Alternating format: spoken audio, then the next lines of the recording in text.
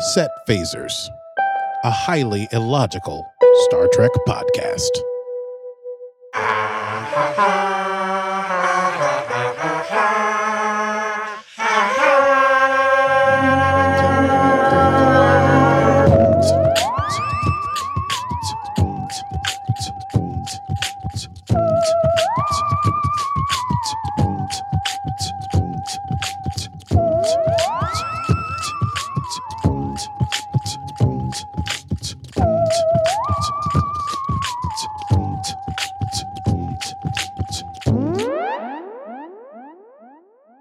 Oh, hello, world. Oh, hello. It is we. Hello, Steph. Hello, Aki. It's us. And welcome to you out there to Set Phasers, a highly illogical Star Trek podcast. You have come to a wonderful, wonderful, terrifying time in season 1 of Star Trek Discovery. It's only getting worse. It's only getting more intense. Yep. Oh, man. Building that tension. The tension builds. We're getting a lot of psychological stuff. We're getting a lot of emotional stuff. And we're getting a lot of very weird, sciencey, weird science. Oh, a lot of what, sorry? Sciencey, weird science. Weird sciencey, weird science. Okay. Yeah, it's a technical term. Yep. Yeah. Star date today is 10814.8. And we will be discussing episodes 7 and 8 of season 1 of Star Trek Discovery. Their names respectively are Magic to Make the Sanest Man Go Mad and the much happier Pacem Bellum. Ah, yes, the Latin for something about war. Yeah, if you want peace, get ready for war. Thank you. That's the one. I knew that. Excellent. You got most of it. So, Thank you. You got the important parts. Well, Aki, shall we kick it off with our rundown? Let's run it down. It's time to run it down. Can you run it down for me? What just happened? Can you run it down for me? Yep, that's my finest moment. It's probably never going to get better than that. How could it? It's brilliant. It can't. Yep. It's perfect. It's the right amount of funk and the right amount of short. Whatever that means. Okay. Let's do it. Time to run this thing down. I'm going to do my best. Are you ready? I'm getting comfy. Okay. So This is a long one. episode 7. We're going to start with episode 7. It's called Magic to Make the Sanest Man Go Mad. And it is that. This is one, well, you know what? Hey, let's just get into it. There's no cold open. So we basically begin with Michael doing a sort of an officer log saying, everyone's fitting in. Things are developing routine. She's got friends. Yep. She's developing perhaps some feelings for young Tyler. But she's worried that her history of relationships, which has been hinted at as being somewhat complex, may be thwarting her in building true relationships. Nonetheless, she is screwing her courage to the sticking place as she arrives to the forward deck because it's time to go to a party. It's a true party. This is one of the few, I think, Star Trek franchises where they're like, oh, there's a party on whatever. And you go in and you're like, this is a party. Did it strike you as odd, the music they were using? I thought it was great. Well, first of all, 1997, I was listening to that record. Was it Jazzy Jeff? No, that was Wyclef Jean from his breakout first solo project. Mm-hmm. Although that was the song that featured the rest of the Fugees, but it samples "Staying Alive" by the Bee Gees. So you're getting the best of both worlds. I was thinking about this week because we don't dance to classical music per se. I mean, there's some formal dances you can do to classical music. Some ballroom dancing. But we still, that's still a celebratory music. I just thought it was interesting that 150, 200 years in the future. They're throwing it back that far. That they maybe, they're like, what's the best era for young people getting down? And it's this stuff. Because if, music in other treks does not inspire dancing. We've not really seen a party like that before with young people, as you say, getting down. No. The original series had some moments where people were supposed to be having a good time, but it's very weird. And of course, anytime I see people partying, I think of Riker trying to play his trombone on 10 forward. And I feel like That's neither here nor there. Anyway, it's a real party. It's like a 90s party up in there. They have like little lei necklaces kind of things they're giving, and they're drinking out of like fake plastic cups. And Tilly has her hair down, and Tilly is like in full party mode. And yes, they're listening to the Fugees. In any case, there's this will become important later. Foreshadowing. There's a power surge as Michael's standing there talking to Tilly, and Tilly's like, you should go talk to Tyler. Boo, power surge. And Tilly's still on this, like, you should talk to Tyler and tell him how you feel. And Michael's sort of like, there's redundancies. That shouldn't be happening. In any case, Tyler makes a speech, and then he comes over to Michael, and he's like, hey, do you want to dance? And she's sort of like, and then they are called to the bridge. So she's saved by the bell, as Tyler says. They go to the bridge. There's some light teasing by Tyler, because I think at this point I think he knows that they have chemistry. I think they both know they have chemistry, but I don't know. They've been making eyes over breakfast in the cafeteria. They've been making eyes at each other. This is playful teasing. As they're making their way to get to the bridge, they run into Paul Stamets and knock over a bunch of stuff that he and Hugh are carrying, Dr. Culber. And they apologize, but then Stamets is in this very creepy, good mood. Stamets, ever since he first connected with the Spore Drive, he has been in this sort of haze, happy place. Yeah, haze. I wrote down that he seems high. Yeah. Yeah, he's like, oh God, you guys are, why would you, these are the moments of our lives. I think he actually gives Michael a hug. Yeah, he's like high on his own mushrooms or something. Mm-hmm, he's high on mushrooms, faux show. And he turns to Tyler and he says, you are a very tall man. Anyway, that happens, and then there's some more awkward exchange about Tyler and Michael with Paul Stamets at the center of it. But then they get into the turbulent, they go to the bridge. There is a yellow alert, and thank you, yellow alert. What they discover is something called, let me consult my notes, Gormagander. Yes. AKA space whale. Big space whale. And apparently they're endangered and they don't mate very often. And so it's incumbent upon Starfleet officers to collect them and bring them to some sort of preserve so they can mate, I guess.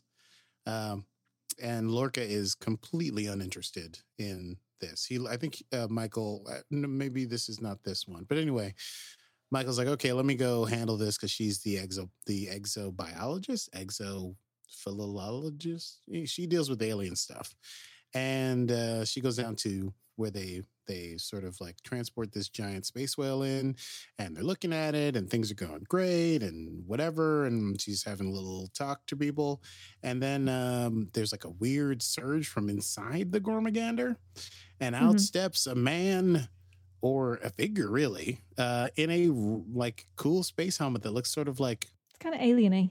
Because it's almost sort of got the one eye thing. Yeah, alien rabbit, yes. Sort of. Bit Donnie Darko, maybe. Yeah, Donnie Darko / The Tick, for those who are complete nerds. This figure starts killing people, just indiscriminately with a phaser. Pew, pew, pew, pew, pew, pew, pew, pew. Michael dodges, recovers. She alerts the bridge. A red alert is not verbally spoken, but it's up on the screen. It's a red alert. Red alert. And she says there's an intruder. They try to lock down the intruder from the bridge and eventually do corner it, and Lorca tries to talk to it, and the intruder starts laughing and removes its mask, and it is none other than dun dun dun Harcourt Fenton Mudd. Rainn Wilson reprising his role from an episode or two ago, and he is laughing and he's saying, hey, I'm going to kill all of you. I'm going to figure out what makes your ship so special. I'm going to sell it to the Klingons. And in the process, I'm going to kill you all as many times as possible. Or you, specifically Lorca, whom he has some hatred for.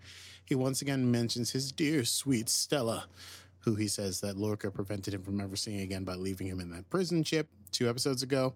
And then he clicks a little button. Stella. Great. Shakespeare to Tennessee Williams. And then the entire ship explodes. So everyone dies. The fire rolls forward into the camera, white out. And then we are back at the party. That's when we realize... Time loop. We're in a time loop episode. Yes! Listen, I normally, in fact, I have to be honest, most Star Treks, when there's a time loop episode, I'm like, ugh, one of these. But sometimes it's done just right. TNG did it right a bunch of times, and this is also excellently done. So we go back to the party, and the same sort of stuff happens, and Michael and Ash get called to the bridge, and as they're walking to the elevator, everything happens except they do not run into Paul Stamets. And so they get on the turbulence, and then Stamets is running down the hall, and he's sort of like ranting at them. He's like, "No, you must listen to me." He's doing a whole like, well, listen, I don't want to show all my cards, but I think they really have Stamets being the rabbit in Alice in Wonderland, who's always worried about time and being late to the castle and so on and so forth. And I think that comes up later in some later episodes, but he's definitely sort of prefacing that character here. He runs up and he's, "You must listen to me. We've done this before, blah, blah, blah, blah." And they're sort of like, I think you're not something's wrong with you. And of course he had been acting a little weird recently, very, high on his own mushrooms, if you will. And Culber runs up and he's like, "I'm sorry," he's ranting. And then Stamets says, "You got to listen to me. There's no time, or rather there is time, too much time." And of course that means that no one's going to listen to a thing you're saying, because anytime you say something like that, cray. So he says, and as their doors are closing, he says, "It all begins with the Gormagander." And the doors close. Tyler's like, "What's a Gormagander?" And Michael says, "What's a Gormagander with you?" Yeah, what's a Gormagander? No, it was good. That was really good stuff. Thank you. Were you like waiting to do that one? No, just on the spot, like that. There you go. That's improv. Yes, and. Okay, so they go to the bridge. It's a Gormagander. Tyler and Burnham, Michael freak out, and they're like, "Oh," but they don't know exactly what to do. And this is when Lorca's like, "Listen, I don't care. I have to pick this thing up." Michael says, I think I should be down there and take charge on this program. And he says, "I do not give a damn. Just get it done." And Tyler steps up and he says, "I think I should run security on this." And he says, "I still don't give a damn." And they both go down. They are looking at the whale, and then weird readings come from it again. But instead of a guy in a weird helmet stepping out, they get a thing that's like a weird transporter feeling. And then back on the deck, a black alert is sounded of a sudden, and nobody knows why. And they're locked out of engineering. And so Michael and Tyler run engineering together. The doors are locked, and they're trying to get in, and the doors are open, and who should be in there but Harcourt Fenton Mudd, drinking behind the console. And he's like, he's trying to figure out what this whole black alert thing is, and he sort of questions Michael and Tyler, who try to attack him, but he's set up a force field or something. And he's like, "I don't have time." He's pointing at some kind of weird wristband. It was a weird watchy thing on his his weird watchy thing. And he's bragging and being loud and being a complete jerk. And then he gets shot in the back by Paul Stamets, who says something like, "As far as days go, this is a weird one." And then sort of hints at like, "We don't have any time left for me to explain, so I'll see you guys back when we start." And then we go back to the past again. You should probably just do it every time. Why not? Yeah, we discussed this before, a peek behind the curtain. We were like, we should only do one because it happens 4,000 times. But you know what? I'm liking it. So now they're back. This is when I have to consult my notes because I have to know which time we're going back to. You know what I realized? I missed the best part of that second loop is that when they're talking in engineering, Michael says, "You're mad." And Rainn Wilson says, "No, I'm Mudd." Which yes, that was a good one. So the original series, like goofy cornball, but I loved it. Anyway, okay, so back to the Fugees playing, back to the party. This time, Stamets intervenes before he finds Michael at the party, and he kind of explains, like, "Listen, we're on this 30-minute time loop. I need your help. We've got to stop this guy who's trying to destroy our ship." Meanwhile, on the bridge, Lorca is called away to sickbay for some mysterious reason, and when he gets down there, he is taken hostage by Mudd. And Mudd's like, "I want you to take me to this one place I can't access on your ship." And Mud sort of explains that he's basically done this a couple times. We don't really know how many times at that point. We flash back to Stamets and Michael, and Stamets is telling Michael, listen, the reason that I can figure this out is because of the tardigrade DNA, and I'm outside of time and space, I guess. And Michael's like, okay. And he's like, listen, I need you to tell me a secret that I can tell you so that we don't have to go through this song and dance every time where I show you that I know that this has happened before.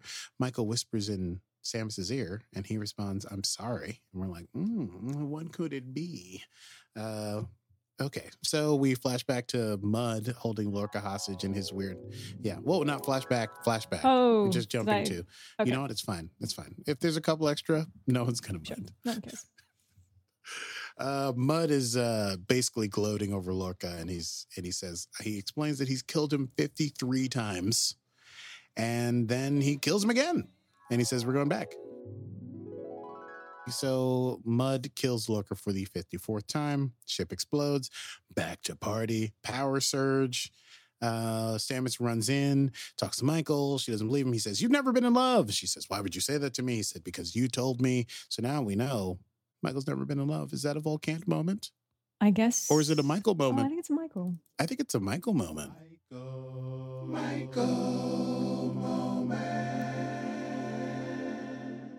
Michael Burnham's never been in love. Mm-hmm. It's a tragedy. What was the Wyclef Jean song, by the way? What was that song called? We're Trying to Stay Alive? Americanism. Yeah, it would be Trying to Stay Alive. Yes. This one? Correct. You carry on. I'll just keep this on. Okay, great. So we're back at the party. He says, "You've never been in love." She's like, "What? Why would you say it to me?" He's like, "I told you that I needed to say a thing to you." So he's got her attention. He says, like, "Listen, I haven't been able to figure out a way for this not to end poorly. I think we need to get Tyler on our side." She goes, "Why do you want me to talk to Tyler?" And he's like, "Because Tyler likes you, baby." Mm-hmm. And she's like, "I don't know how to talk to Tyler. I don't know how to dance." And so they have a weird kind of wonderful moment where they're just dancing in a hallway. And Stamets is explaining how he met Hugh and how they're just talking about love. And it's beautiful. I thought that was adorable. It was adorable. And then they blow up. Yeah. And then we go, yeah. Bye. Yeah. I didn't think I'd get so much work tonight. This is quite good. Well, this is a crazy episode.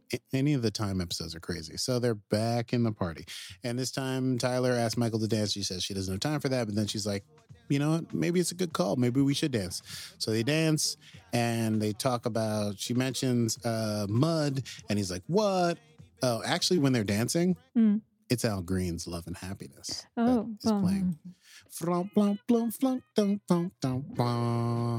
Anyway, Tilly winks at Michael, which I just love. I just love Tilly in this whole episode and in the next episode, but I'll come to that. And Michael explains the loop, but they also sort of talk about, he's like, "Why did Stamets think you should tell me?" And she says, "Well, because I like you." And then they kiss.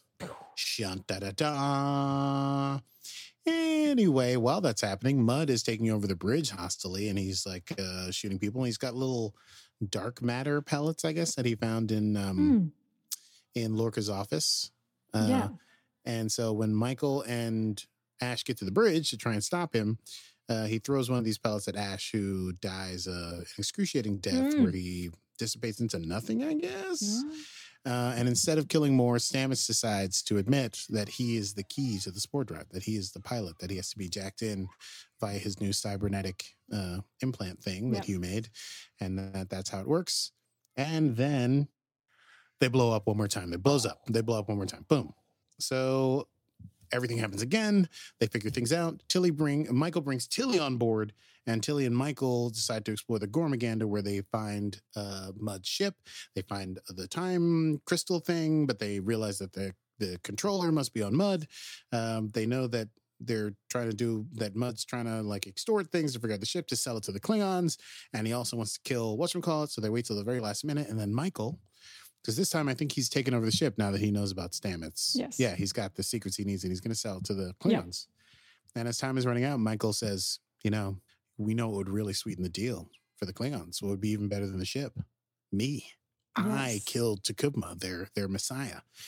And he's like, "Ooh, yeah!" And then once the wheels start working and the greediness starts to take over, she kills herself with one of the black matter pellets. Yes. And then He has to restart. She has to restart. He has to do it because he needs that money. He's so greedy. So one more time, the ship explodes. And we go back again. Oh, we go back again. But then we get like a sweet, I describe this as like an A-team style montage. Everything kind of the party, and they look at each other, and like everything you see it happening because we've seen it a bunch of times. They go to the ship, they do something with the captain, they do this other thing. Anyway, it ends up that Mudd winds up taking over again, and they let him think that he's won and that he's going to take Michael and sell her, but spare the crew of the Discovery. And he punches something into the chair, and he's like, "Haha, the Klingons are on their way." And as he's taking them down the hall, they sort of reveal that the jig is up. Ha ha ha! You think you got us? It's very Scooby-Doo. It's totally Scooby-Doo. It's so Scooby-Doo. Because they're like, "You're always talking about your dear sweet Stella. I thought maybe you'd want to see her again." And so when they get to the transporter room, who should show up but Stella and her father, the Baron Grimes? Sure. I don't remember. I forgot. Sorry. I was so excited I did not write down the full name. I think it's Baron Grimes. I was so excited to write down A-team sequence. Anyway, and Stella there, and the father is sort of like doting on his daughter, and he's like, "I love my daughter, and whatever she wants, I want her to have." And she wants Mudd to come with her and stay with her. And so Mudd is ta'en off the ship by his dear, sweet Stella. And yes, never to be heard from again unless you've watched the original series, in which case you know that he comes back twice more. Okay, so the epilogue, the last little bit of episode 7 is Tyler and Michael in the turbolift, and Michael's basically having her volcant moment once again. I volcant. This is when she says she needs more time before she can really get back into the relationship. And Tyler says very cutely that he's just sorry that he won't remember their first kiss. And then there's like a little personal log that Michael has where she says things are back in the groove and we'll see where things go. And that is the end of Magic to Drive the Sanest Man Mad, or whatever it's actually called. Whoa! Did you just throw away your papers there? Is that what you did? I'm going to have a sip of tea now. That's right. I just did. I did it. Yeah. Good job. Good rundown. That was a hard one to do, actually. There's just so many flashback.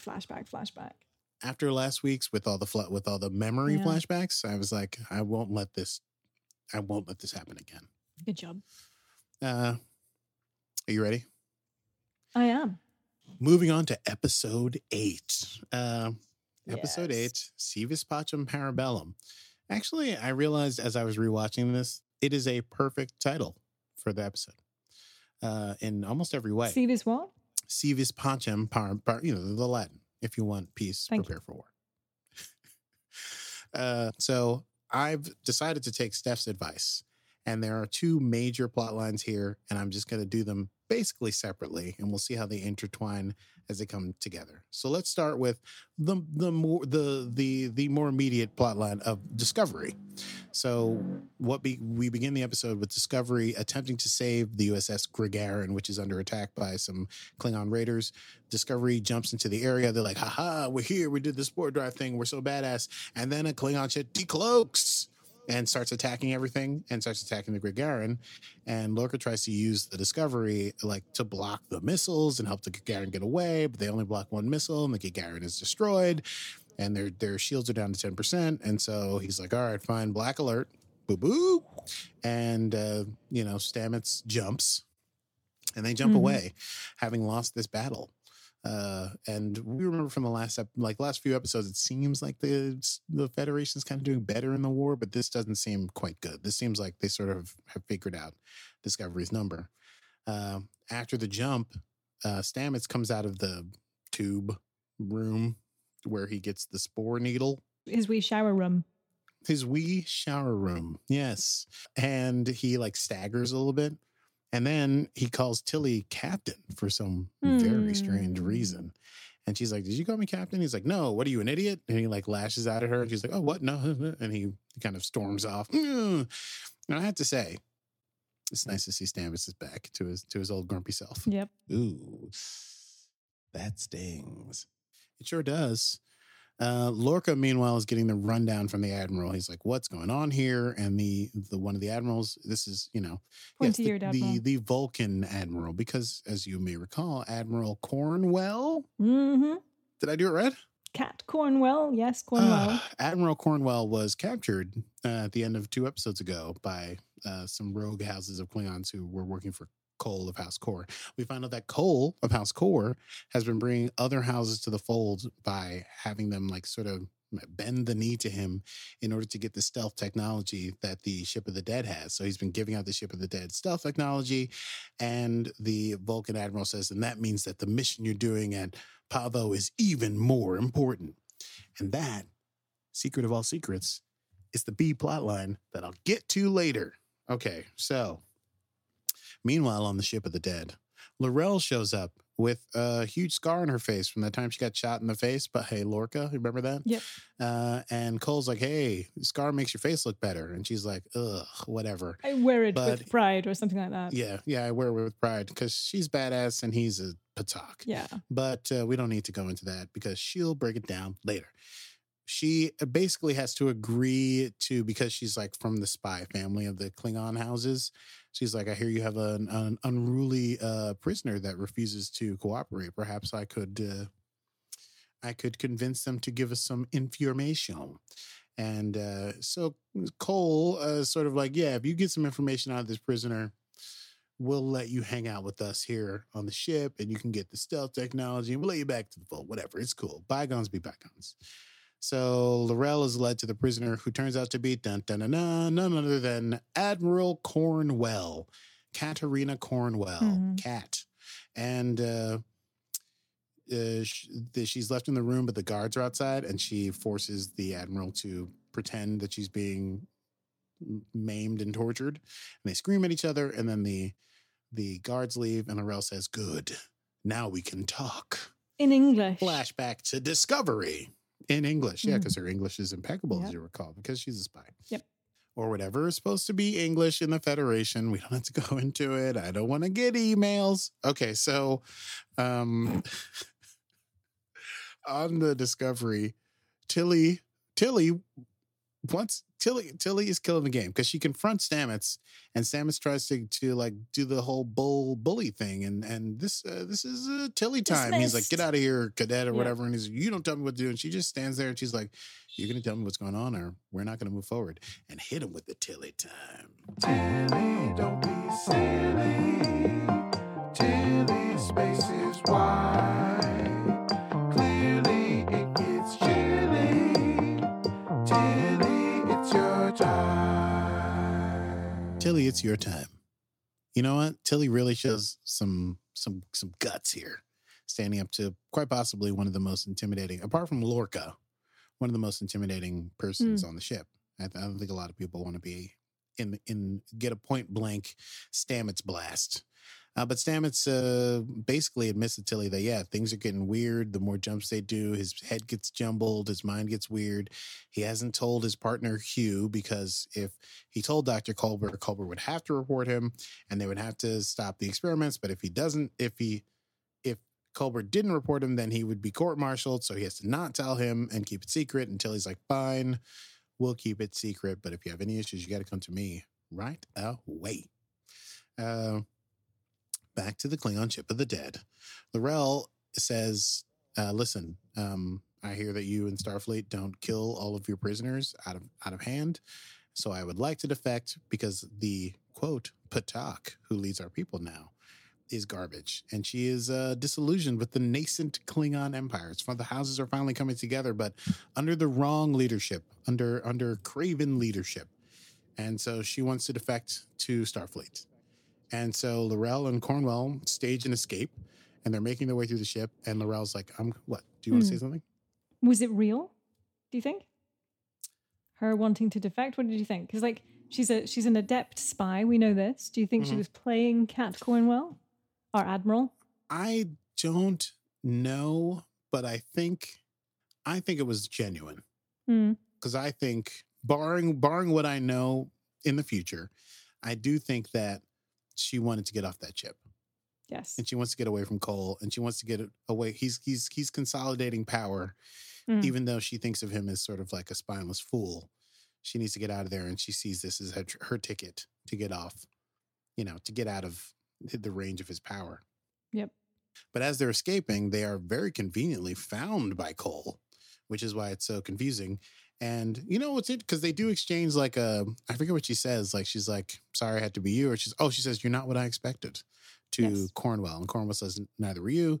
And then they fight each other, and she delivers Cornwell what seems to be a devastating, perhaps death blow. She like throws her up against an electronic panel, and she gets electrocuted, and she falls out.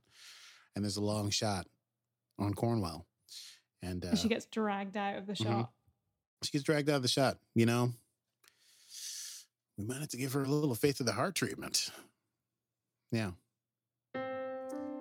Admiral Katarina Cornwell, you have immense charisma and insight. You are, at present, the only person who seems to realize that something is very, very wrong with Captain Gabriel Lorca. But you went in search of peace, C.V. Pacem, to try to come up with some truce with the Klingons, and instead were betrayed, made a prisoner, then told you could escape, and then killed during that escape by the person who said they'd escape you. You had faith of the heart.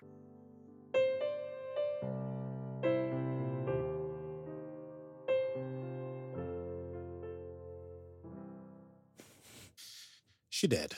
Okay. She died. She died.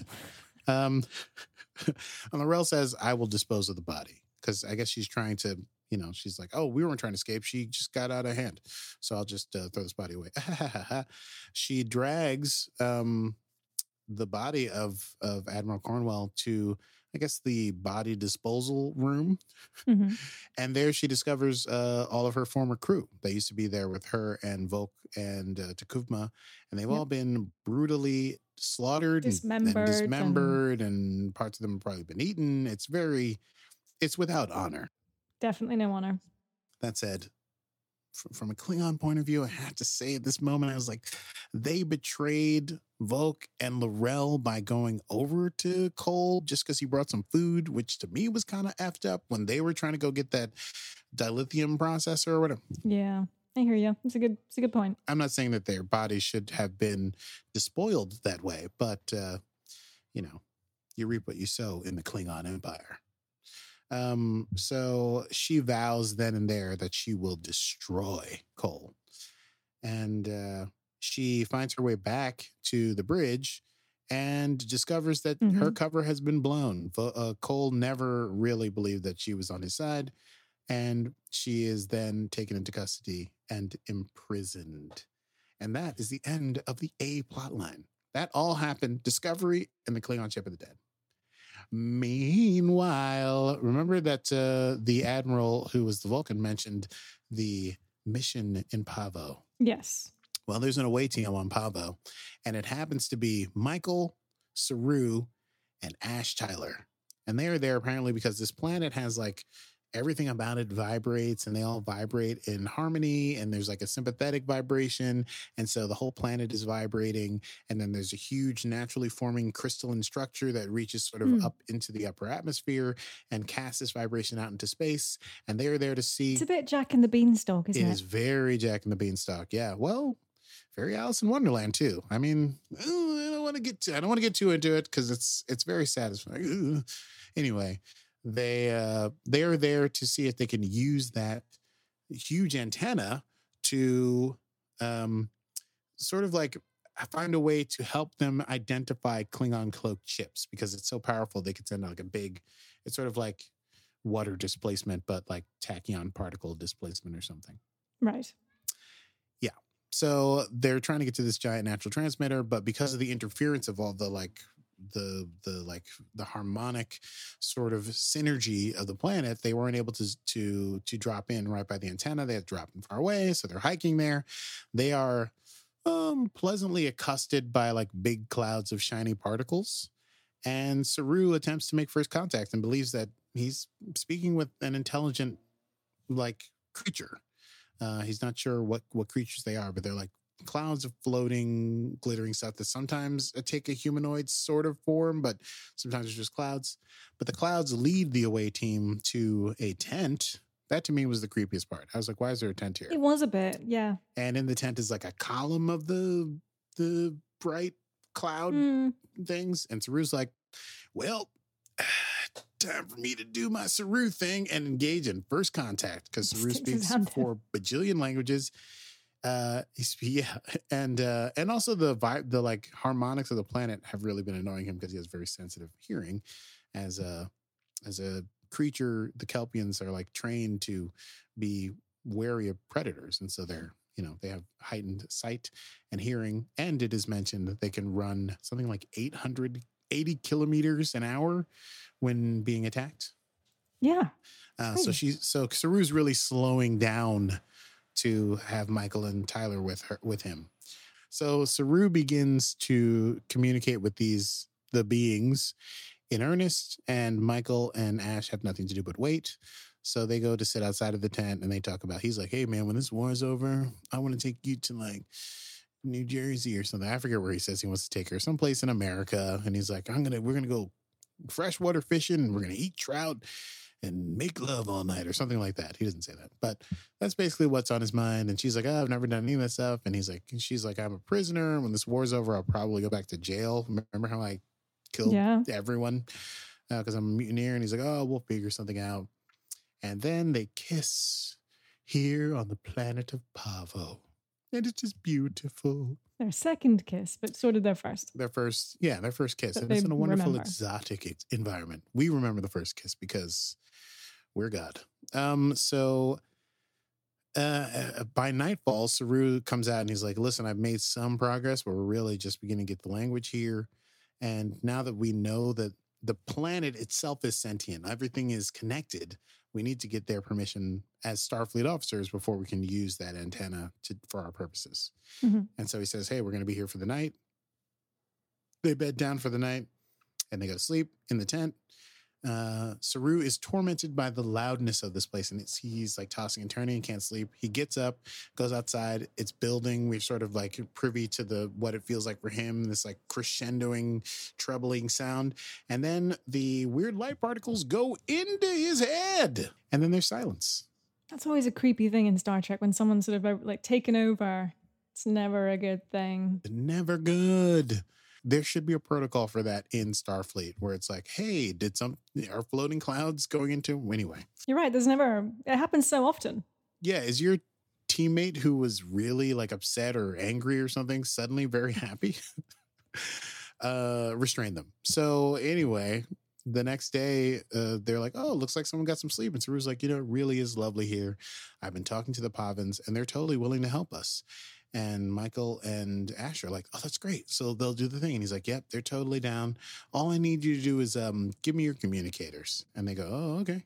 And they give him their communicators, and Saru snaps them in half. And he says, we're going to stay here forever. You can't leave. It's a paradise, so deal with it. And he just kind of walks off. He's like super happy. They have no way to communicate. Tyler and Michael have something of an argument here because Tyler's like, listen, he pulls rank on Michael. He's like, we need to get this mission done. Saru is, he's off on, he's on the lam. He's gone native and we can't trust him. So we need to hatch a plan. You need to get to that crystal structure and hack it. And at this point, I think they're just thinking maybe just get a message out to Discovery to come get them, not necessarily do the whole Klingon thing per se. But they refuse to be trapped there with Saru forever. Even Saru's like, oh, we're in a land of peace and joy now. Saru, who's never like that. Kind of like Stamets in the last episode. Anyway, I won't, I'm just saying the themes are overrunning. So Ash constructs an elaborate ruse to distract Saru and does like a whole like, oh yeah, I want to know what it is like to be joined to the planet. And he gets Saru talking, and Saru, ever the garrulous philosophizer, starts talking about this and that and blah and blah. And meanwhile, Michael is running for the crystalline antenna, and she's got her pack on and she's running as fast as she can. She sets the pack up. Eventually Saru sees through this and he is not happy, and he runs a super duper fast, like gazelle fast, like 80 kilometers per hour fast. Which I found really funny because we know that Doug, forgotten his last name. Oh no, I have a friend named Doug Jones. Is his name Doug Jones? Thank Great. you, Doug Jones. We know that Doug Jones cannot walk very well in those reverse platforms. So we sort of see this running and it looks a little bit weird because they've obviously had to engineer it and do some effects to make him look like he's running super fast. Yeah. There are these shots that you kind of see some feet and He's then you like- see some arms. Like you don't see him running in one shot. Yeah. Yeah. Sometimes it's like just shoulder moving super fast through forest, but he's just booking it to Michael. And she's like trying to set up the thing, and he arrives before she really gets an uplink, and they fight, and he throws her, and she shoots him, but he's undeterred. He like threw a phaser. He's like still fighting. Yeah. So they keep fighting. In the meantime, the sparkly cloud Pacem mist transports Ash to their fight. So Ash is there now. And Saru has like destroyed by like using like punches, has destroyed the machine that was connected to the crystalline, thinking that that's it. And then they are surrounded by the weird humanoid floating cloud things. And Saru's sort of like telling them like, listen, don't do this. Don't do this. And Michael's going the other way. You've got to help us. The Klingons are trying to destroy everything and you could help us. And then something inexplicable really happens. And the machine being dead, the tower lights up.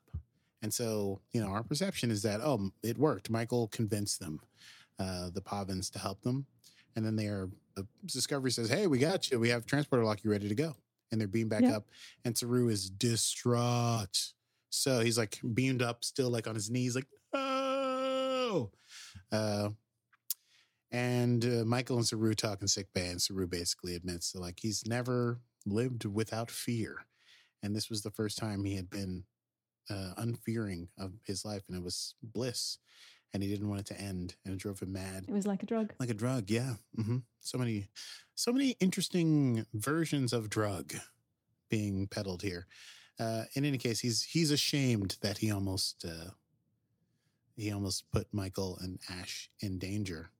And I think he begins to understand that sometimes when you are driven by powerful emotion, and you can sometimes make hasty decisions that can lead to stranding your teammates or starting a war with the Klingon Empire. So, he who lives in glass houses dare not throw stones is what I'm saying. I think that Saru is like, you know what, Michael, I'm ashamed and I get where you're coming from.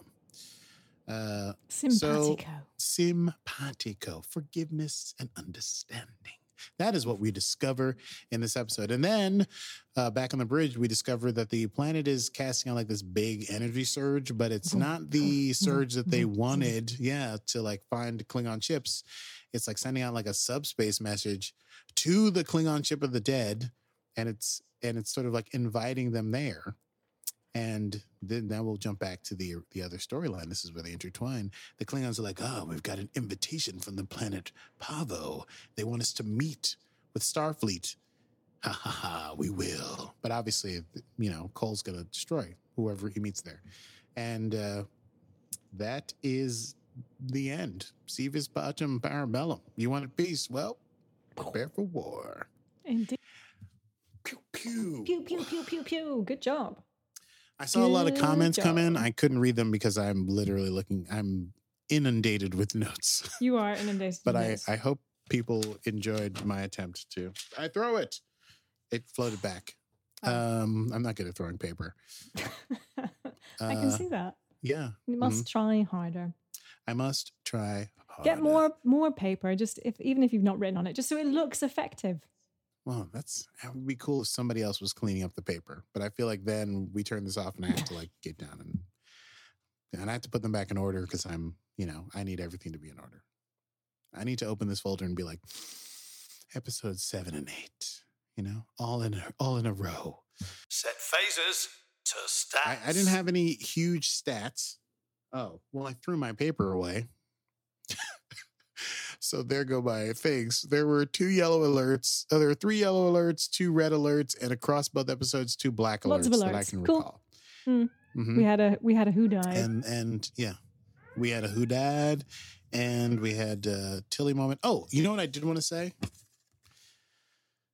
I wanted to say, it occurred to me, and I also saw a note here that I wrote on and Post-it because, as I've said, I'm disorganized because there's a lot to go through, that one of the overarching themes, I think, of the B plot lines of these 2 episodes, which is being established sort of underneath everything else, is that Sylvia Tilly is in possession of an immense capacity for emotional intelligence.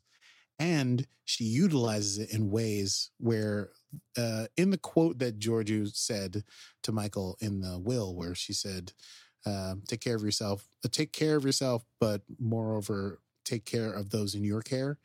Sylvia Tilly is showing some real captain chops. In episode 7, she is the one who's like, Michael, you need to get on this thing with Tyler. There's, this tension between you two is not going to be good. She's confronting Michael, who can be very thorny about emotional issues. And then in episode 8, she just like steps right up to Sanest and she's like, something's going on and it could be destructive and you need someone to confide in, and I will be that person for you.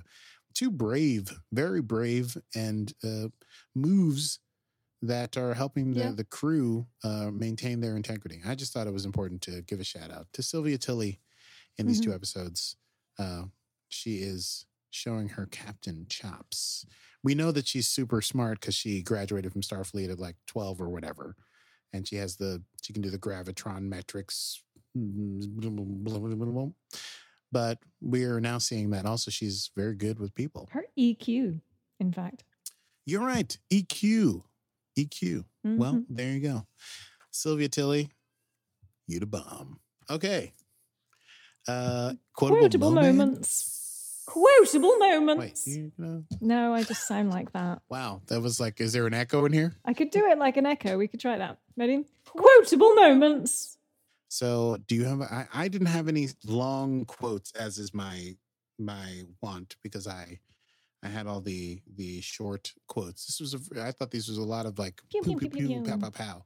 But you had a pretty good quote. I had a great one from Harry Mudd. And so when he thought he was leaving Discovery and he'd called the Klingons and he was going to give them Michael Burnham, he said, I never thought I'd be so happy to see those pointy-headed bastards. Poetry. Pure poetry. And it's good because it's normally the point, like the joke in Star Trek is always the pointy-eared bastards or whatever. And so it was pointy-headed bastards. Right. And a nod to how the Discovery people have yet again sort of changed the appearance of the Klingons. The Klingons had never had a regular appearance, and I beseech anyone to come for me who wishes to argue otherwise. Kapla. Kapla! I said good day. Shall we? Oh, did you want to come for me? No, I was okay. I wasn't going to come for you. I was just going to say, I think in, is it Voyager and TNG? I don't know about DS9, but I feel like Klingons, that they look kind of similar across those 3, no? Sure, but those are all concurrent. All those shows overlap. Fair. So to pretend that is somehow a longer era or carries greater weight is kind of ridiculous. The original series has a different kind of Klingons, and the TNG Klingons are a different kind of Klingons. And hey, the J.J. Abrams movies had a different kind of Klingons, and these are a different kind of Klingons. Deal with it, because we're going back in time. This is pre-TOS. Did you want them to have just like guys in brown face with mustaches being Klingons? Kapla is what I'm saying to you. So many sound effects, so little time, Aki. Yes. Wow. This is the debut of Kapla Corner. I usually don't get upset and start talking all out of the side of my neck, but sometimes I gotta just tell it like it is. And you know what? My door is open if you want to argue. Shall we go to next time? I think we should, before it all gets out of control. Next time on Set Phasers. Okay, next time on Set Phasers, we're once again doing 2 episodes because we are crazy. And the season 3 premiere vastly approaches. So we will be doing 2 episodes that bridge the gap, because season 1 had this long break in it. And we'll see you all next week. But episode 9, the end of chapter 1 of season 1, is called Into the Forest I Go. And episode 10, the first episode of chapter 2 of season 1, which also was directed by Jonathan Frakes, is called Despite Yourself. Love John Frakes. And some very interesting things are going to be happening. Jeez. All right, you're right. We got to. This thing's going to go off the rails. So we want to thank you for joining us. If you enjoyed the program, you can catch us every Friday at 8 p.m. on Facebook Live or as a podcast that you can download wherever podcasts come from. So please subscribe. We are on Facebook, Instagram at Set Phasers Podcast. Feel free to follow us and join in the conversation of all things Trek. And if you want to share things with us on our page, we would love to see what kind of Trek things you're into, including arguments about the Klingons. If you want to support us in our continuing mission to discover what Discovery has in store for us, we'd only be delighted. You can patronize us because we can take it by going to patreon.com/setphasers and signing up. Until next time, I'm Steph Mans. And I'm Aki Burmese, and this has been Set Phasers, a highly illogical Star Trek podcast. Computer. End program.